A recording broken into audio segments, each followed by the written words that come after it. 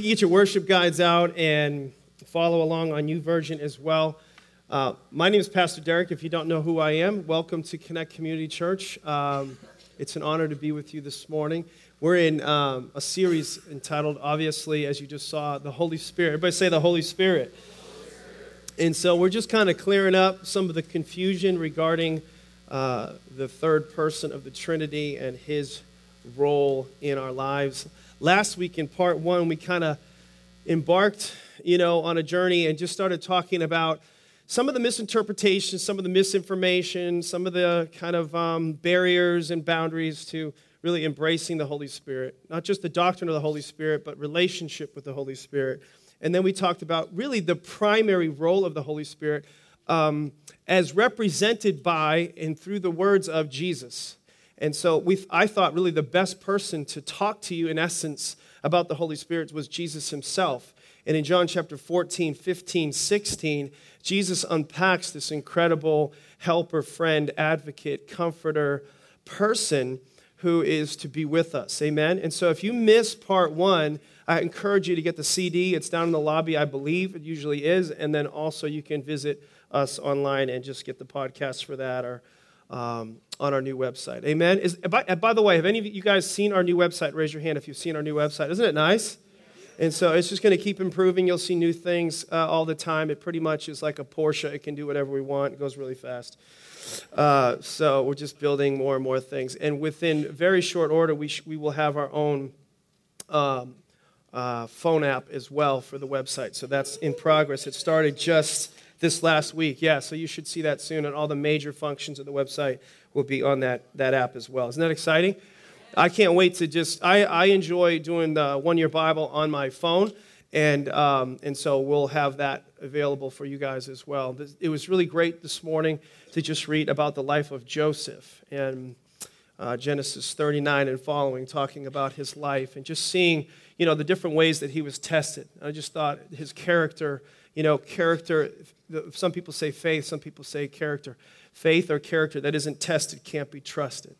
And so it's important for us to sometimes see these opportunities that we face, sometimes temptation as tests to build our character. Amen? And Joseph, that's what that was about in the one-year Bible this morning. Okay, Pastor Deryck, get back to the subject at hand. So, anyway, we're in this series, the personal Holy Spirit. I was actually sitting over there worshiping with my wife, and I just thought I'd kind of ad-lib a little bit or just kind of improv a little bit with what I feel like the Holy Spirit was saying to me. But Vanessa was just kind of, I think some people, I don't even know how to do this, but I think some people have a relationship with God. It's very personal, it's very intimate, and we struggle to identify with it. We want to. It's like showing up at the party and everybody's already drunk. Does that track? Does anybody track with me just a little bit? It's like, I'm late. You know what I mean? I missed it. And I can't really I can't be as happy as they are. They're way further along. And people are that way spiritually. It's kind of a parallel. And some of that, as it relates to your relationship with God, specifically the Holy Spirit, has to do with how you view him, how you treat him. I'll use my wife as an example. If you want to have a good relationship with a wife, it's determined by how you treat her. I should have some amens out there from some of the men. Men, you missed a really good opportunity, and you're going to pay for it later. But anyway, you gotta how you treat her will determine how the relationship's going to go. If you walk her to the car, you open the door. You know what I mean? You compliment her.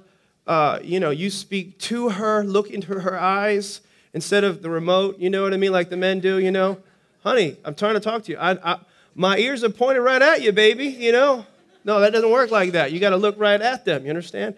So some things have to do with how we treat people will determine what the relationship, the intimacy of the relationship. Anyway, I just thought I'd throw that in there. But if you saw the Holy Spirit as a person, which we're going to talk about today, you would treat him differently, and you would have a different intimacy level or relationship with him, and it would be evident. It would be observable. Amen? Anyway, so the question of the day today is kind of like, is he a person? I want to do some kind of theology, kind of talk about the attributes of the Holy Spirit and unpack some things for you as we go forward. So there are actually entire theological systems that have gone out of their way to communicate the idea that he is not a person. In fact, the Jehovah's Witnesses believe that he is not a person. They believe he's just a force, he's just a power. And the problem is, and this is what's so important to our whole series, and this has been the big idea for the series, if you can't see him as a person, you can't have a personal relationship with him. You don't have a personal relationship with a thing, with an it, with the force. The force is strong with this one. No, you can't have a relationship like that because it's not a person. And so Jesus left, so he actually said, I must go. It's better, he even said, it's better that I go so that he will come. So he left. Jesus came originally to restore the breach and build back again the bridge between God the Father and man because sin separated us. That's what Jesus' assignment. He came from heaven to earth to show us a way to be able to connect with him. Then he said, I'm the way, the truth, and the life. Jesus did all that for us. But then he said, I must go. It's better that I go so the Holy Spirit will come. And the Holy Spirit is here so that relationship that was restored could be reproduced over and over and over again. Make sense? Jesus restored a relationship. The Holy Spirit wants to reproduce that with everybody, anywhere, all the time. And so the bottom line is there's been a lot of controversy about this subject, as mentioned last week, and we won't do that again. But this next statement may kind of seem funny to you, even heretical, but I think some of you have thought this at some point or at some time in your life. Sometimes I think of things, you think of things on how we can help God out. I come up with ideas on how I can help God out. Anybody know what I mean? Like sometimes I think we could clear some things up. If I was talking about, I'll just take money or stewardship. If you could just put, some of you get this, but if you could just put Malachi 3 in the New Testament, things would have gone a lot better. Or make it more basic. If you could have just taken Leviticus out of the Bible altogether, if you could have removed mosquitoes from the planet Earth, there's just sometimes I have these ideas that I think he should consider. But with regards to the subject of the Holy Spirit, I heard one pastor say that the problem with us not seeing God as a person is because of his name, the Holy Spirit. The problem is, it's his name is what some people have said. And it probably would have been better, one guy said it would have been better to give him a name like Bill. All right? Come on now. Think about it. I was talking to Bill this morning, and Bill said, get thee up, from thy bed, for thou hast slumbered too long. It sounds right if you think about it, if you could refer to the Holy Spirit as Bill, and this would work out well. If you think about it, if you carried this out, this would work out well in a lot of the denominations in our church today, Like in the formal denominations, they could call him William. The churches that are a little wild and crazy, they could call him Billy. Wild Billy. Some of the black Pentecostal churches could call him Willie Z. Our Jewish friends could call him Will I Am. I got some of these on Facebook. I did a little survey last night on Facebook, and some of you guys, I told you I'd weave this into the message. The extreme charismatics could call him Willy-nilly. Kids who were afraid of him could call him Willy Wonka. People who were from the hood could call him Wills or something like that. The Spanish churches could call him Guillermo. The Scottish churches could call him Liam. Pastors of LA could call him Slick Willie. Anyway, you guys get the point. But the point is, and not to be sacrilegious, but I later realized that there are many names for God. None of these really work, but the Holy Spirit is really more a description of him. It's a descriptive name. It's more about his function within the Trinity than it is his name. If you look in the scriptures more fully, you'll see that like God the Father, God the Son, God the Holy Spirit. So when you think about the Holy Spirit, his name is actually God. The description of the Holy Spirit or the function or his role within the Trinity is the Holy Spirit. Are you following me? So his name is actually God. It's extremely important to see him as a person. And how do you know he's a person or what constitutes a person? If you think about people or what to constitute a person is a person has a personality. This is probably the simplest definition, is a person has a personality. But a more complex definition is that a person has a soul. Everybody say a soul. It's a little more complicated, but it may be hard for you to imagine this or think about this, but you need to know that the Holy Spirit has a soul. God has a soul. Do you think that? Do you believe that? Let me show you. This is just some scriptures I'll reference quickly. I think these are in your notes. Matthew 12:18. I'm just going to give the last part of it. It says, "In whom my soul is well pleased." The Father speaking there. We don't think about God having a soul, God the Father having a soul, but the infallible, inerrant, inspired Scripture says he does. In Matthew 26:38, Jesus, when he was in the Garden of Gethsemane, it says, "My soul," Jesus spoke, "my soul is exceedingly sorrowful."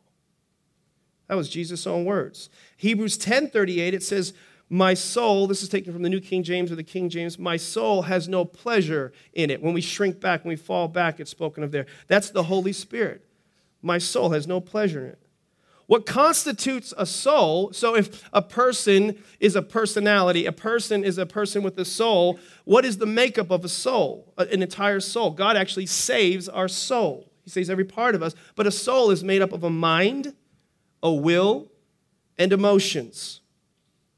A mind, a will, and emotions. That basically is referring to your thoughts, your desires, and your feelings. I'll resist singing at this moment. You can introduce the guest to that. So a mind, a will, emotions, or thoughts, desires, and feelings. There's a direct correlation between those two things. And there are tons of scriptures that describe God with thoughts and desires and feelings. In the scriptures, it talks about him being happy or well-pleased, or his will was for this, or his will was for that. His desire was to do this, or his desire was that. He was sad. He was angry. A lot of us remember that kind of scripture in there. We see that pops for us. But there are other ones that are very positive. And we need to realize that there's someone living inside of us, and he has thoughts, and he has desires, and he has feelings.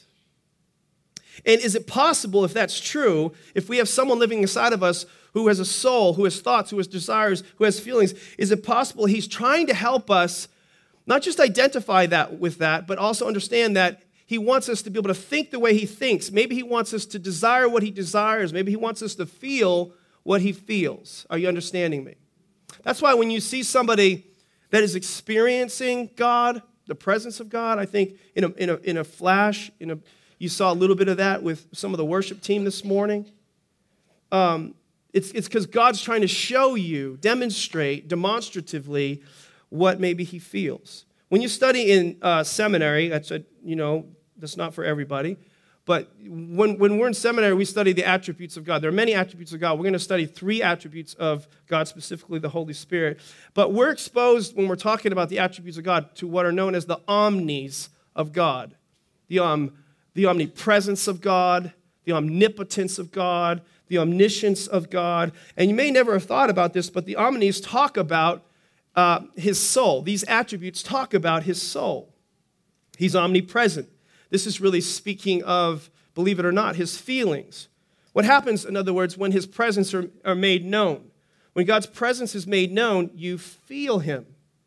There's a omnipresence, but there's also a manifest presence of God. That's more tangible, touchy-feely, like make your hair kind of stand up a little bit. Some of you have experienced the presence. How many honestly can say you feel like you've experienced the presence of God before, like you could feel God? Okay, many. What happens when his presence is revealed to you? Feel God. Omnipotence, that's the power of God. That speaks more of his will. Omniscience speaks more of his mind or his knowledge. And when we're in his presence, you feel God. Yesterday, even right here, we had prayer at 9 a.m. every Saturday at 9 a.m. for the fast. There were some times there where I knew he was there, but there were times there when I felt him there. And his presence has a lot to do with our senses. We have 5 physical senses. We all know that, but did you know that you actually have 5 spiritual senses too? We know our 5 physical senses. We're very in tune and aware of those, and when one of them's not working right, we try to make it right with glasses or Kleenex or whatever, Q-tips and, whatever. I could go on. I won't. It gets gross after that. But we have five spiritual senses as well, and God wants you to. He wants you to be able to operate and use those. He wants you to be able to see in the Spirit. Did you know that? The Holy Spirit is trying to introduce you in relationship to be able to operate in your five spiritual senses. He wants you to see in the Spirit. There's a story about Elisha in the Bible where he was trying to teach his servant to go and look again, and you're going to see something you didn't see the first time. And he opened his spiritual eyes to be able to see. The Bible says that when anyone turns to the Lord, the Scripture says in Acts, the veil is taken off your eyes, like you can see clearly now. The rain is gone. It's a curse. God wants you to hear in the Spirit. Did you know that? The Scripture says, let him who has ears to hear, let him hear what the Spirit says.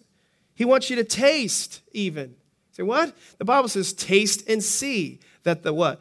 Lord is good. He wants you to be touched by the Spirit. He wants, in other words, to embrace you. He wants you to feel like he's holding you and hugging you, and there's an intimacy there, and he wants you to even smell. Well, what's he going to do with this one? He wants you to even smell, have like a smell. Have you ever made the statement that, something smells fishy? Anybody ever made that statement where like something smells fish? It's not because you actually smelling fish. You might, but I doubt that. Usually it's because that phrase is referring to you discern something's up. It's discernment, see? There's a discernment there. Something smells fishy. In other words, God gave you a nose in the Spirit so you could sense when something is wrong. My smeller was going off. Recently, I was reading a book that somebody gave me. I get a lot of books given to me. Everybody wants me to read their books. I got piles and piles of books. I could be reading every second of my life. So I have to kind of, organize them, and just chip away at them. But I was reading this particular book, and I'm going through and trying to relax, while I'm reading, not have to have my defenses up, so to speak, because you never know what you're getting, and sometimes people hand you a book with like an agenda. You need this for your church. You have a problem. You know what I mean? Come on, wives, you do that with your husbands. You kind of put that book on the coffee table, just open it up to a certain page, hope they read it, highlight it, put a candy on top of it. People do that with me as pastors, you know what I mean? But I was reading this book, and my smeller went off, so to speak, but there was something wrong here with what I was reading, and was coming in. And the Holy Spirit, something smells fishy here. There was something doctrinally off there, and I need to be careful. The Bible says, watch your life and doctrine closely in the book of Titus. Are you tracking with me? So God wants to give you these senses. So we're going to study the attributes. So the Holy Spirit, number one, he has a mind. He has a mind. He has thoughts. Isaiah 55, we used this in our most recent series. For my thoughts are not your thoughts.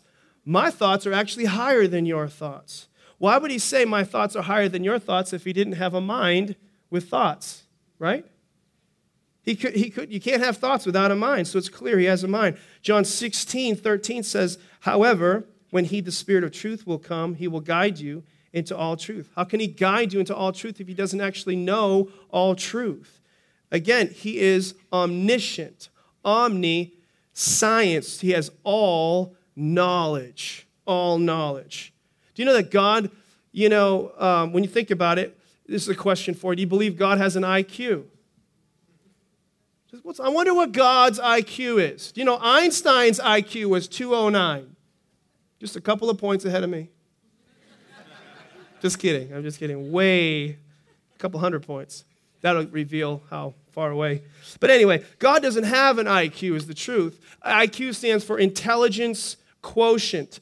All right? Intelligence, we understand that, but quotient is something that's measured, something that can be, you can put a system or formula of measurement or metrics to it. And God's intelligence, I should get an amen after this, is immeasurable. He doesn't have an IQ. He just has an I and a lot of it. Think about it. Think about it, because if he had Q and it wasn't just I, then he could learn some stuff.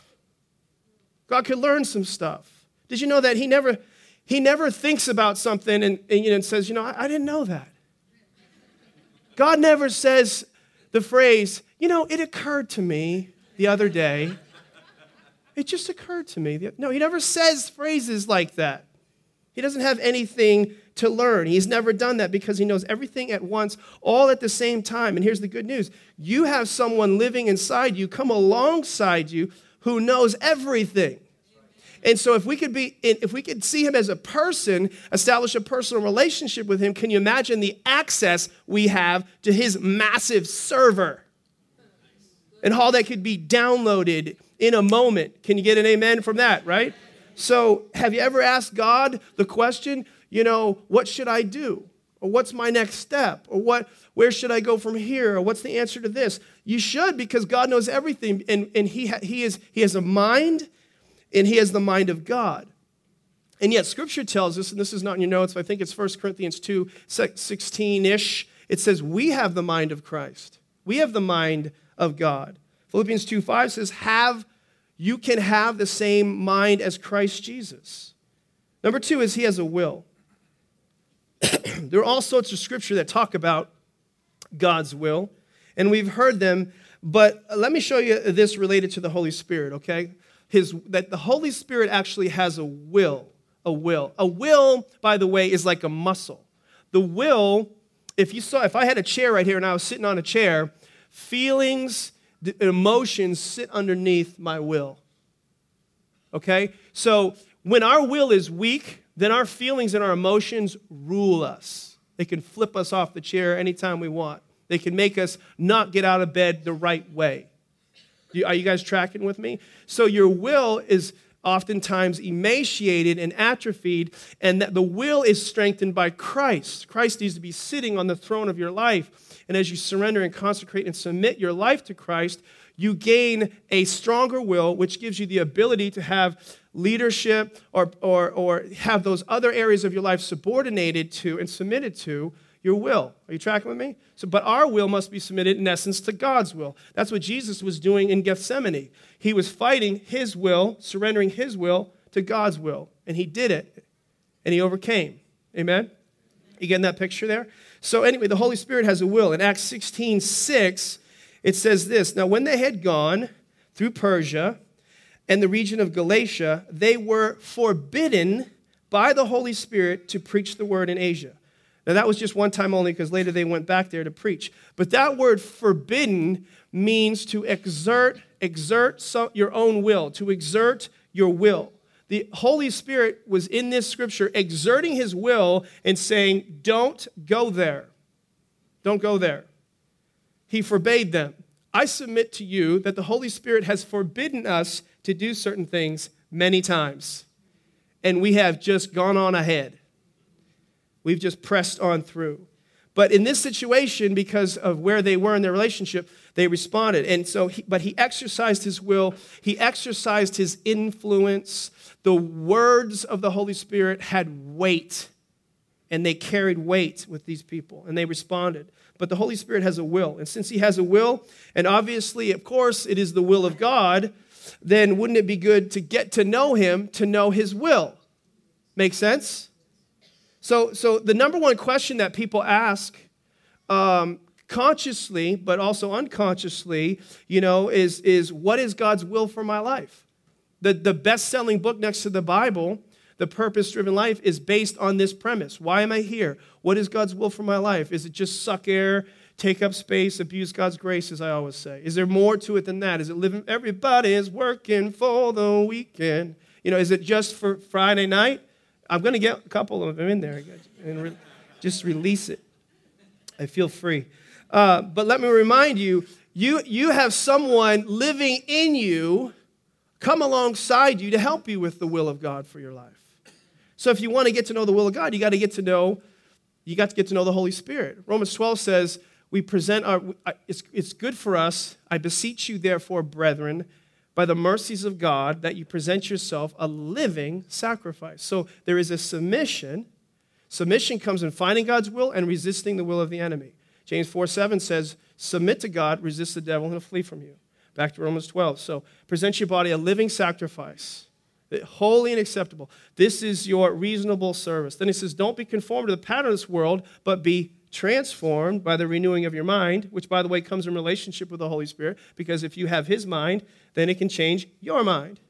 Be transformed by the renewing of your mind. Then you will know then you will know what God's good, pleasing, and perfect will is. Perfect will is referring to the personal will of God for your life. And I'll separate kind of what I mean by that. The will of God can be broken in two pieces, and I think this is in your notes. The will of God, there's the general will of God for your life. The general will of God for your life. And we know the general will of God by His Word. We know it when we pull up the Scriptures. The holy word of God, the holy writ of God. The Bible tells you the general will of God. Well, it tells you, you shouldn't lie, you shouldn't cheat, you shouldn't steal, you should live, you should honor, the principles of honor, authority, submit to authority, your mother, your father. It teaches you things about honoring the Sabbath. It teaches you things about stewardship and the tithe. It teaches you about purity, okay? You understand what I'm saying by the general will of God? It's like the moral will of God. It's like the field goal. Here's the boundaries. We all must stay inside. All right? But then there is the personal, or you could say the specific will of God. The general will of God will tell you how to treat your wife. But the general will of God is not going to tell you who your wife is. Okay? You're not going to be able to open up your Bible and it's going to say, John Smith. That's the one. And you can't go over and read it to him and say, see, you're my husband. That won't work. Okay? So the general will of God will tell you how to treat a man. The general will of God will tell you how to treat a woman. The general will of God will tell you how to prepare yourself for marriage. Can I have an amen out there? All right? But it won't tell you who. But the specific will of God. We know the general will of God by the word. We know the specific will of God by the voice of God. The voice of God. And here's what Jesus said earlier in the book of John. He said, I must, better that I go, because I still have many things to say to you. But you can't bear them now. You'll be able to bear them later when He, the Comforter, comes. The Advocate, the Holy Spirit comes. He, the Holy Spirit, let me tell you, still speaks today. I want to motivate you. I don't feel like some kind of a weirdo or freak of nature. I know some people might think that. But the Holy Spirit still speaks today. What if I'm right? What if I'm right? What if you could just not monologue with God, but you really could dialogue with God? We're living actually in the most exciting times in history for this because the Holy Spirit, He came 2,000 years, well, He was here from the beginning, all right? But before the Holy Spirit actually manifest at Pentecost 2,000 years ago, entire generations of people might only hear from God through one person, one time for a season. And then He would just depart. He'd be gone. He'd just speak to, sometimes there were seasons He'd speak to no one. In one particular season, 400 years of just silence. Nothing. You could have lived then. You could have lived then. You should thank God you don't live then.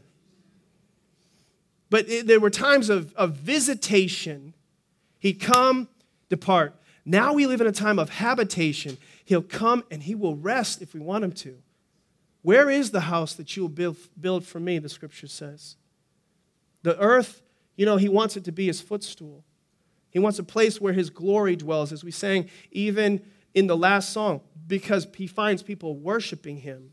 And we make it a place of praise and worship, and then it becomes a place of habitation. He inhabits the praises of His people. Can I have an amen? But He used to speak to just people in the Bible, just individuals, and Samuels, and the Samsons, and the Elijahs, and the Elishas, and the Moses, and some of the minor prophets, Habakkuk, Nahum, Amos, Joel, Andy. Just seeing if you guys are paying attention. Not Andy. Anyway, do you know what the coming of the Holy Spirit meant to us 2,000 years ago at Pentecost? This is why Peter got up and said, this is what was spoken of by the prophet Joel. In the last days, I'll pour out my Spirit upon all flesh. And basically he's saying, and everybody can hear Him now. That's what happened there. Everybody can hear Him now. Your sons and your daughters can prophesy. Your young men will see visions. Your old men will dream dreams. And by the way, I am, seeing visions. And if you're dreaming dreams, you are really old. That's what that means. It's in the Bible. It means you're really, really old. Anyway, by the way, you cannot have a personal relationship with someone through someone else. It's the same way with salvation as it is with relationship with God. God has no grandchildren. You're not going to get in because I don't get into relationship with God just because my father has a relationship with God. God has children, right? In relationship with the Holy Spirit, the same way. You don't have relationship with the Holy Spirit through someone else. Can you imagine? Just think about it in a natural relationship. If you went up to somebody and you said, "Excuse me, I don't know you very well, but could you ask my wife, where she wants to go on vacation?" I mean, what would you say? No. You ask her yourself. What if you asked, and this is what we do too, what if you asked an even more intimate question? By the way, could you ask my wife how many children she wants to have? Could you ask that person over there if they want to marry me? I mean, you'd say, no, that's ridiculous. You wouldn't do that. And unfortunately, and this is very common, but sometimes people do that in relationship with people who they think have a relationship with God. I'll just use myself. People think because I'm a professional Christian, people come up and just say, "Can you ask God for me a question?" In essence, that's what they're doing. It happens. And you know what my response is? No. No. Now, don't confuse seeking counsel, all right, with seeking God. I believe it's really important to be able to seek counsel. I believe we're going to have to at some point stand on God's word for ourselves at the end of the day. You got to separate. I can hear God with you, but I can't hear God for you. Jesus came to earth to restore that relationship. Jesus left, and the Holy Spirit came to have a personal friendship with all of us as individuals. One time a man came to the church, and he said, and I can remember this vividly, excuse me, he said, "I believe God," he said this, real bold. He applied his boldness in a weird way. He said, "I believe God has a word for me from you. Do you have it?" And I said, "I got nothing. I got nothing." He said, "Will you pray about it and get back to me?" I said, "All right, I'll pray about it." And so I went away, just kind of not really taking it too seriously. The guy was kind of weird. And the next day, I'm in my devotion. I'm having my quiet time, whatever you call it, just spending time with the Lord. And his face came back on my windshield here, so to speak. And I said, "God, do you have a word for that guy? Like, is there something that you would like me to share with him?" And God immediately replied to me and said, "Yes, tell him I want to talk to him personally. And I need to see him in my office tomorrow morning." That's just what happened. So anyway, all right. So he has a mind. He has a will. Number 3, he has emotions. He has emotions. I want to read to you about the fruit of the Spirit. All of these are attributes of the person of the Holy Spirit. But in other words, a person, is different than, let's just say, a tree. A tree can't have these attributes. A person can. Only a person can. But these are the fruit of the Spirit, fruit of the Holy Spirit. Remember I told you in week 1 that the benefits, not just the evidence, I hope you caught that at the end of last week, is a very important point, but the benefits of the Holy Spirit are that we receive power, we receive love, we receive the fruit of the Spirit, and we receive the gifts. It's not just the gift only of tongues, which everybody's all preoccupied and worried about and freaked out about. No, it's the gifts, it's power, it's the fruit, it's love. Amen? You guys tracking with me? So here's the fruit of the Spirit, Galatians 5. But the fruit of the Spirit is love. No tree can love. I don't care what organization says they can't. You can be a tree lover, tree hugger, but you can't. Trees don't love, okay? Joy, that's another fruit of the Spirit. Trees can't have joy, people can. Peace, long-suffering, kindness. People are kind. There should be anyway, if they have the fruit of the Spirit. People are also very mean. Hurt my feelings a lot. Goodness, faithfulness, gentleness. That's a great fruit of the Spirit, by the way. Often overlooked is gentleness. The Bible tells us to gently instruct. Even somebody who's caught in sin. This is what's really uncommon in the church today. People come and they're struggling with sin. They have a totally wrong view of sin. And so instead of gently instruct, they just kind of condemningly instruct. They don't get the fruit of the results they want. People run away from God instead of running to God. That's for free. Gentleness. The fruit of the Spirit is self-control. These are all characteristics of a person. Everybody say of a person. Ephesians 4:30 says this. Now look at this. I got some really important stuff, so don't leave me here. Stay with me, okay? I know it's a little teachy this morning. Are you guys getting something out of this? Okay. So it says, and do not grieve the Holy Spirit of God. Grieve, key word there. By whom you were sealed until the day of redemption. It's clear that the Holy Spirit then has emotions because you can grieve him. You can grieve him. Joy and grief are both emotions attributed to the Holy Spirit here in these scriptures here, just a couple of them. What grieves him? Well, let's look back up, I guess, a little bit. Verse 25 of that same chapter, it says, this is how we can grieve him. Put away lying. Lying grieves the Holy Spirit. Seems pretty obvious. Just like lying grieves your parents, or lying grieves your spouse, or lying grieves you when your boss lies to you. Okay, right? Just how you feel. How would you feel? That's a great way that's a phrase we can put into this. How would you feel? The Holy Spirit can say that to you and me, and that's how I'd feel. So put away lying. Do you know how much sin you could prevent if you saw the Holy Spirit as a person that you're grieving by your behaviors? Oh my gosh, it has helped sanctify me. I don't, how do I say this? I still sin, but I sin way less because of the relationship that is being developed and established with the Holy Spirit, because I realize I'm offending a person. Oh, I don't even know how to download that better than what I just said. I wish you could, Holy Spirit, help me with that. But anyway, put away lying. Let each one speak truthfully with his neighbor, for we are members of one another. Be angry and do not sin. Here's kind of the answer. Sin grieves the Holy Spirit. What grieves him? Sin does. Let him who stole steal no longer. Stealing grieves him. But rather let him labor, working with his hands what is good, that he may have something to give him who has a need. Not giving grieves him. Not giving grieves him. You can see that. Let no corrupt words proceed out of your mouth. That grieves him. But only what is good for necessary edification, so that it may impart grace to the hearers. And do not grieve the Holy Spirit of God, by whom you were sealed to the day of redemption. Let all bitterness grieves him. Remember that word bitterness. Say bitterness. Wrath, anger, clamor, evil speaking. Be put away from you with all malice, and be kind to one another. Kindness, a fruit of the Spirit, as mentioned earlier. Tender-hearted, forgiving, even as God in Christ hath forgiven you. Why do you forgive? Because Christ forgave you. All those things mentioned there, they can grieve him. Why? Why does it grieve him? Sometimes I think we think God is just this, he's like a prude. You know what I mean by that? Like he just, I can't look at that. You know what I mean? We have a wrong view of how we think he views sin. Sin grieves the Holy Spirit because it hurts people. And the Holy Spirit loves people. Divorce, why does God hate divorce? God hates divorce because divorce hurts people. He doesn't hate divorced people. He hates divorce because divorce hurts people and generations sometimes. We can break those curses, and God can restore that which is lost and that which is broken. But do you understand the point I'm trying to make about sin? We're sometimes missing the point here on why he's saying don't do this and don't do that, because he's just an ogre.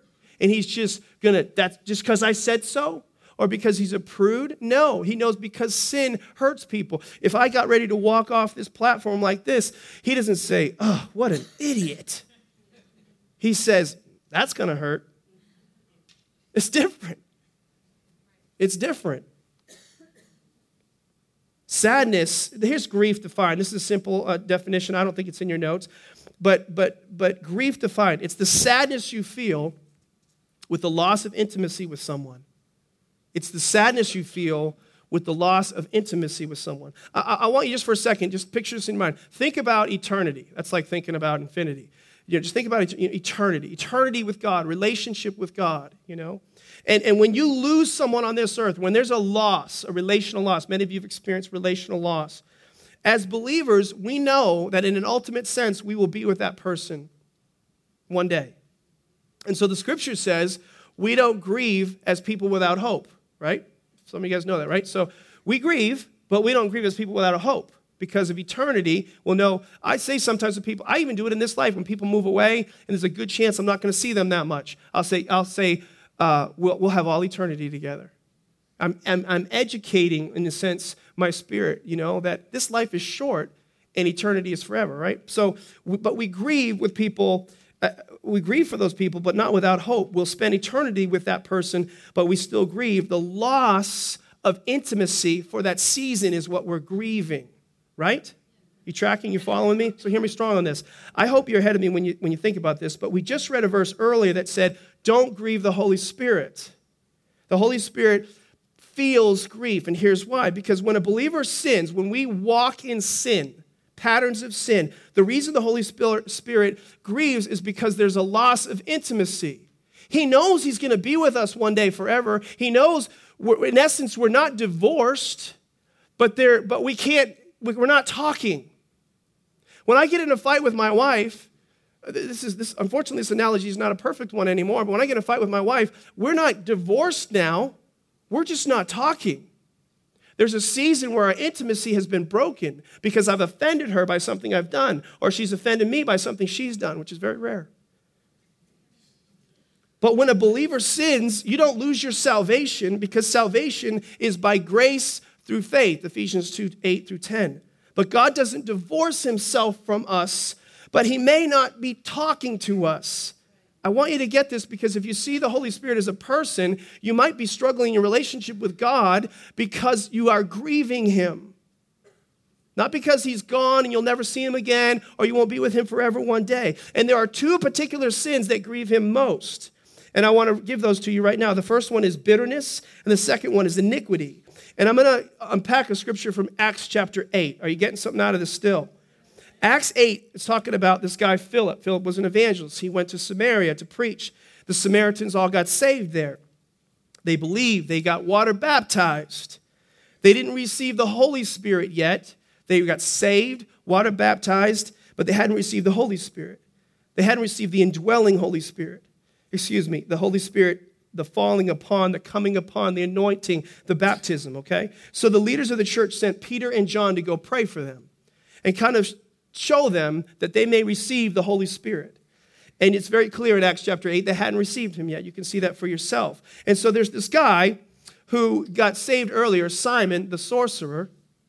He's a baby believer, and he sees this whole thing go down, and the Holy Spirit shows up in a big way, and then he wants to buy it. He wants to purchase it. Anybody know the story? Ever heard the story? So he tries to purchase it. And just as an aside, basically what he's doing was what some people do today. They're relegating the person of the Holy Spirit to just a power or a force. That's what Simon did there. He's not just a power, a force, or an it. He's a person. He tried to buy a person. He tried to make him a slave.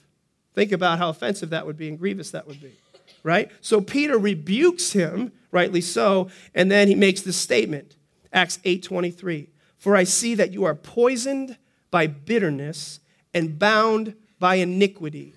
Poisoned by bitterness, bound by iniquity. Now, everything in Ephesians 4 has to do with how we treat one another. But let me say this. If you have bitterness in any area of your life, it's like a poison. And this is just some of the things that can grieve the Holy Spirit. But I think these are majors.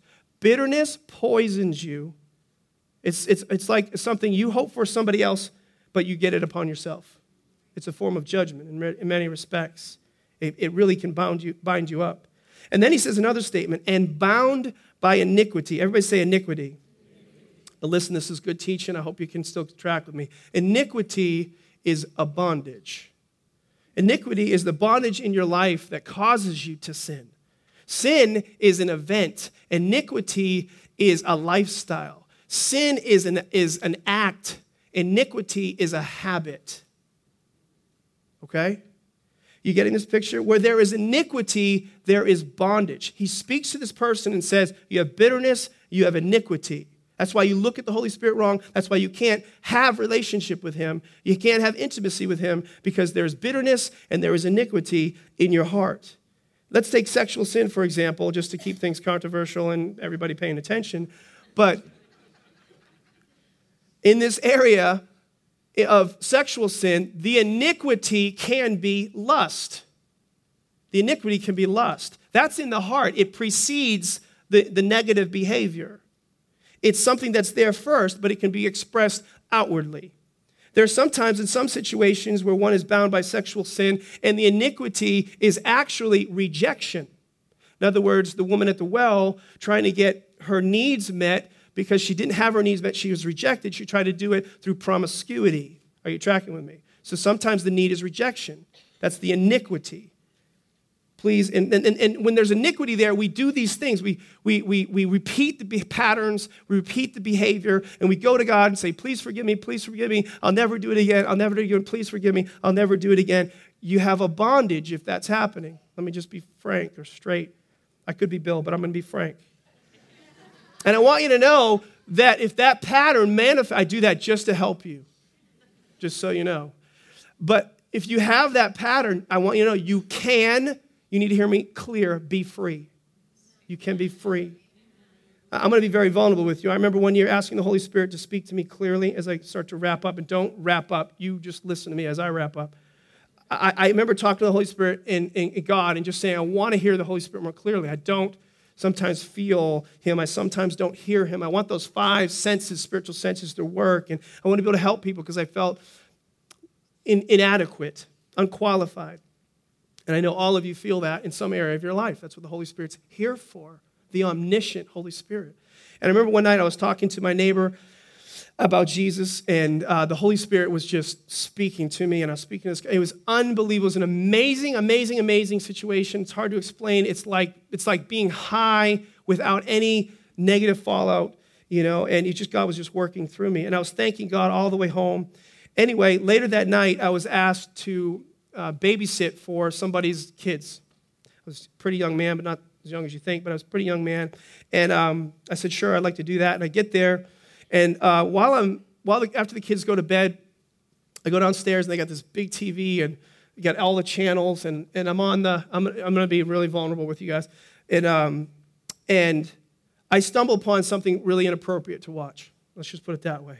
And many have faced what I'm talking about and overcome, and many more have faced and fallen.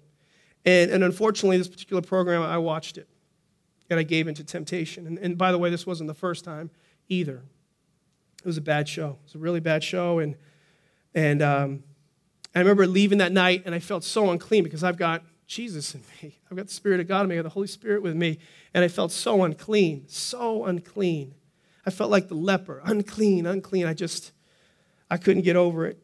And I asked God to forgive me, and I went through all the confession principles that I've been taught in the scriptures. But the next morning I woke up, and even though I was forgiven according to God's word, I felt incredibly distant and disconnected from God. And the same intimacy that I was experiencing the day before where he was talking to me, and I could hear him talking, and I could say things, I couldn't hear anything. Silence. Radio, silence. And I didn't understand.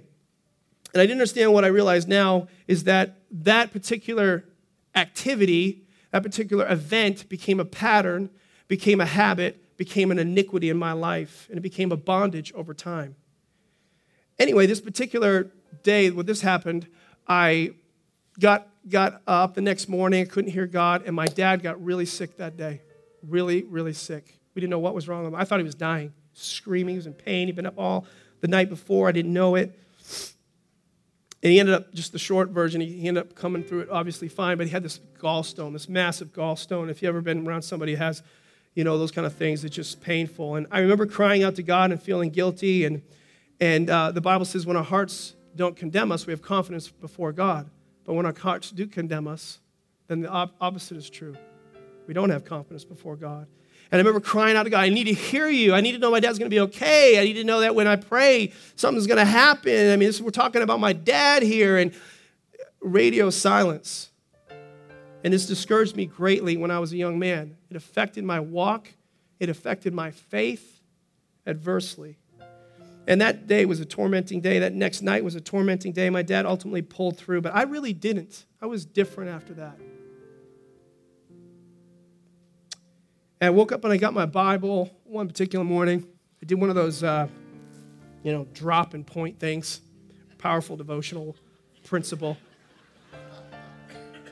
Just show me something, I was mad and just I need something. And I pointed to the scripture, and I still didn't understand it at the time, but I do many years later. But Psalm 66:18, I've hidden this in my heart many years later, but it says, if I regard iniquity in my heart, the Lord will not hear. I didn't really get it, but I get it now. And I want to share that with you. I mean, if I could be real with you, the truth is there were many events like that after that day that I'm sad to say, but I didn't know this truth and experience the reality of this truth and the freedom possible until after I got married and after I was in ministry, unfortunately. After I became a minister of the word publicly. And the number one reason is it went so long and stayed there in my life wasn't that the Holy Spirit couldn't. It's that I wouldn't. And I wouldn't allow anyone to know except God. And I've taught this principle because of things that have happened in my life. But if you want God's forgiveness, if you just want forgiveness, talk to God about it. He'll definitely forgive you. But if you want to change, you have to talk to someone else. Confess your faults one to another. Pray for one another that you may be changed, healed, different. And I wouldn't because of pride. Pride kept me bound for so many years, and it kept me out of intimacy with the Holy Spirit, and I lived in a pattern of grieving him, even into my pastorate, as I'm ashamed to say. So again, I hope you hear me on this. I know firsthand what you face in different areas, different habits, and different iniquities in your life. But the Holy Spirit wants to restore that which was broken. Jesus came to pay for that sin, but you have to walk away from it in order to be in intimate relationship with the Holy Spirit. And if you come in a relationship with him, and if you'll say, and instead of believing he can't, just accept the fact that you have a part to play in opening up and being vulnerable and transparent. If you will, the Holy Spirit will sanctify you. He'll purify your heart. But you have to open up. Isn't it time to give up that habit? Isn't it time to let go of that iniquity in your life? Do you know what keeps the church powerless? Iniquity. Iniquity. That's what I wanted to share with you and try to be as vulnerable as I can without being indiscreet. I could say more, and I would if it were private, but this is public. But I want you to believe you can be free. And more importantly than just being free just so you can walk out already clean, I want you to have a friendship with the Holy Spirit that's intimate and personal and dynamic. Because where intimacy lives, sin dies. Where sin lives, intimacy dies. And I'm going to give you an opportunity, if you stand to your feet, I'm going to give you an opportunity. You can stand. We're going to close. I'm going to ask my leaders to come down front right now. I'm going to just challenge you. Let me say this.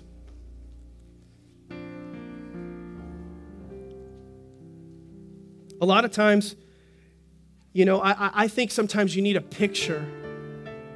Just be very still. Try not to move around too much if you could, just for the people that God is speaking to. I think a lot of times the Holy Spirit is trying to speak to us. We turn down the volume. Worse yet, though, this is a picture that I had recently, is we give him a stiff arm. We literally push him away. We push him away. We stiff arm. We Heisman the Holy Spirit. And then we have the audacity sometimes to say, speak to me, help me, where are you? But we've already given him the Heisman with our iniquitous life. Don't grieve the Holy Spirit of God. He's a person. And he's not a prude, and he's not an ogre, and he's not wanting to rub sin in your face. He's not wanting to shame you. Trust me, he's not wanting to shame you. He's wanting to set you free, and he's wanting to be your friend and help you with so many things in his life. But you have to be willing to open up. You have to be willing to open up. And so I'm going to pray for you in a general way right now, but I'm going to dismiss so that it's not just a big hubbub and everybody's looking down the front. But I challenge you. The Holy Spirit is speaking to some people in this room. You might need to stay just 5 minutes and just have somebody pray for you.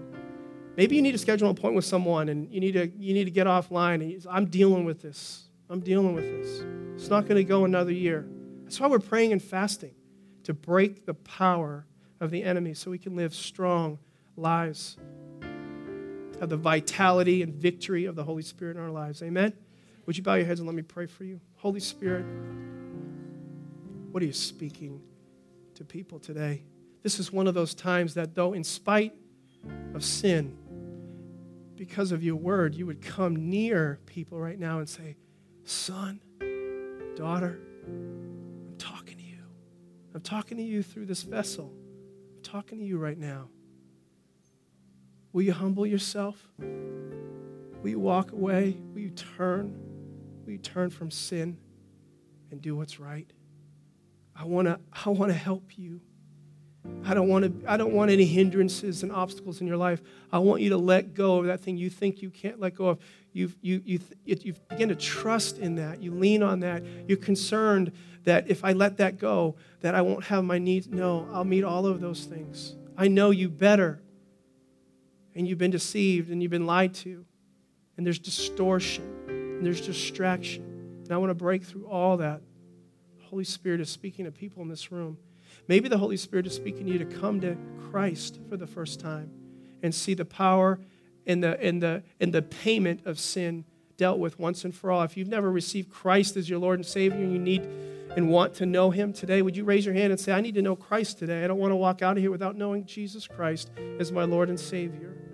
I want to come into relationship with Him. Is there one?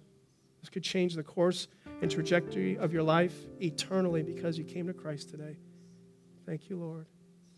For every other person that's here today where the Holy Spirit's speaking to you, I pray that they feel your incredible love for them. That there's conviction, but conviction is really motivated by love. Conviction unattended, conviction ignored becomes condemnation. But condemnation is never from God. It's never His voice. It's never His message. If you're hearing that, it's of the devil. I encourage you to receive prayer today. I love you.